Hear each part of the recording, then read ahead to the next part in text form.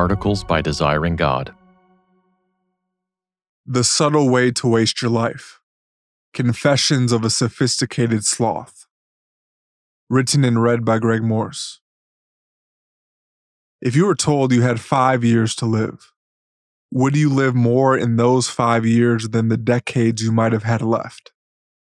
By live, I cannot mean lifespan, or the question isn't worth asking. I mean to live wide awake, live purposefully, live undistracted by empty pleasures. Could you imagine the quality of those 5 years becoming preferable? Could 5 years more alive to God, His world, and the faces around us outshine decades of business and bluster with little fullness?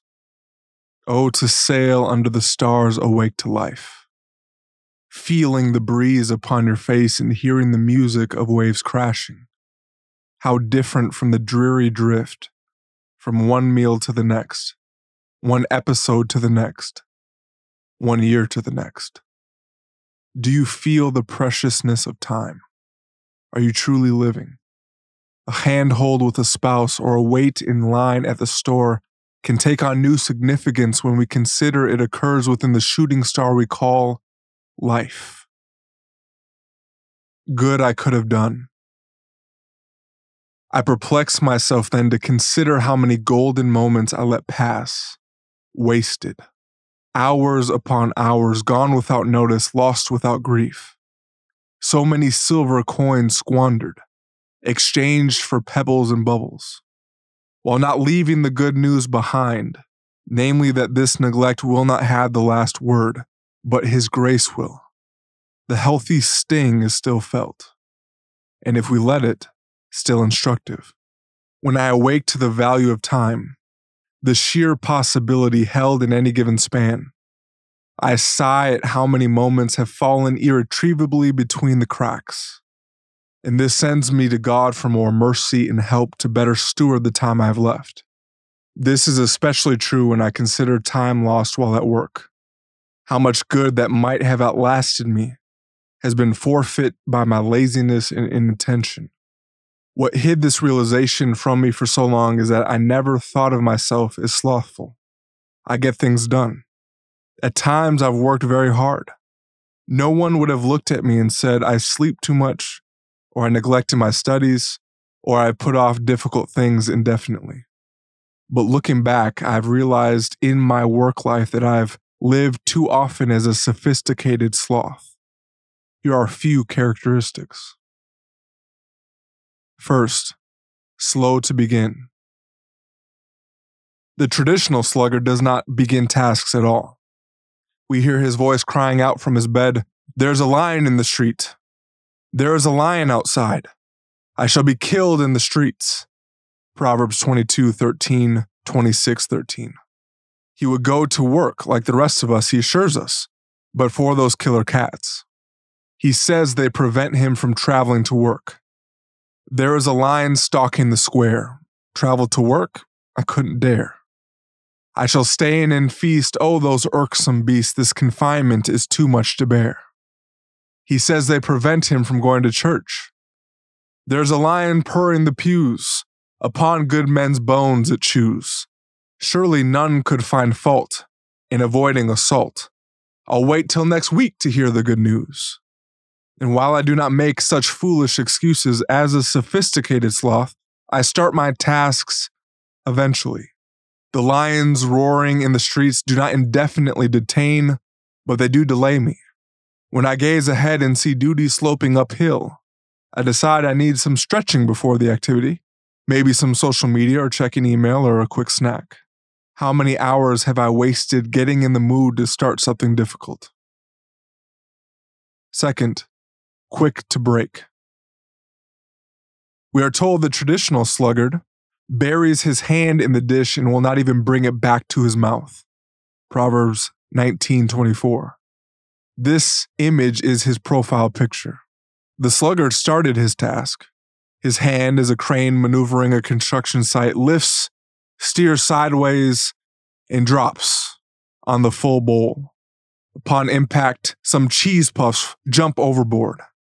As we continue to watch him, Anticipating the triumphant return, we wait and we wait and we wait. Gravity assisted him on the way down, but has now betrayed him. The way up proves too much for him. He is again made to seem ridiculous. As activity swirls about him, he sits immobilized, his hand in a dish. His eyes are open, but in such a way as to be shut. His fingers plop into the dish and remain reluctant to return to the half-hearted bidding of their master. He is alive, but not alive. A man, but not a man. John Foster gives him a sobering epitaph. Here lies a person who has lost nothing by being buried, for he is just as good a man underground as he was above. By God's grace, I am not such a creature. My hand does return, just not right away. I have been quick to indulge breaks as a reward for doing what was only my duty to begin with. That's good enough for now, I think. Don't want to overdo it. A harder working man could have completed the same task without interruptions in a fraction of the time. A harder working man might have accomplished another life's work by simply redeeming the intervals.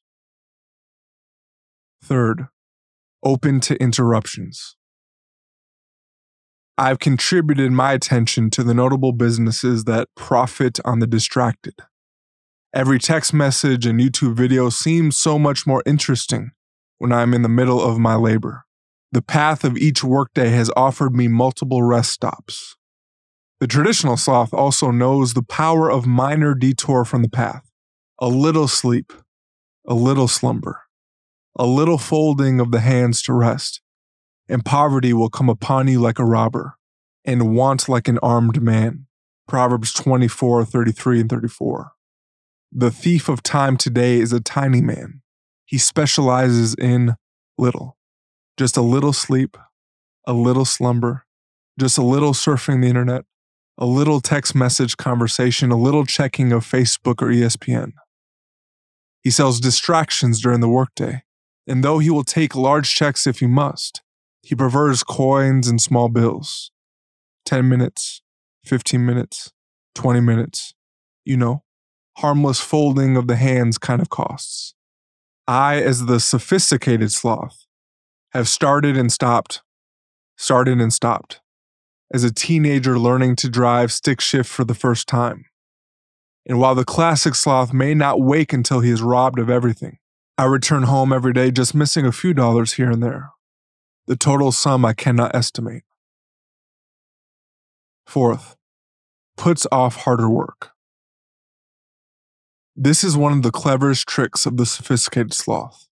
He works to avoid doing harder work. He is a kid who sees dad coming home and rushes to take out the trash, so his brother is left to shovel instead. He chooses to work when he must, to spare himself more difficult work later. The end result looks like the typical sloth. I have passed by the field of a sluggard, by the vineyard of a man lacking sense, and behold, it was all overgrown with thorns. The ground was covered with nettles, and its stone wall was broken down. Proverbs 24:30 and 31. But the text doesn't tell us about the sophisticated sloth inside his house, pointing to his mostly clean dishes, washed clothes, and a bed with a comforter folded over bundled sheets. Too often I have done the easier work indoors and left the harder work unattempted. Missing servant. Time is far too precious to let it so subtly slip away. Those pressed up against the grave more rightly estimate its value. Blessed are we if we can awaken before we near closer to that slumber.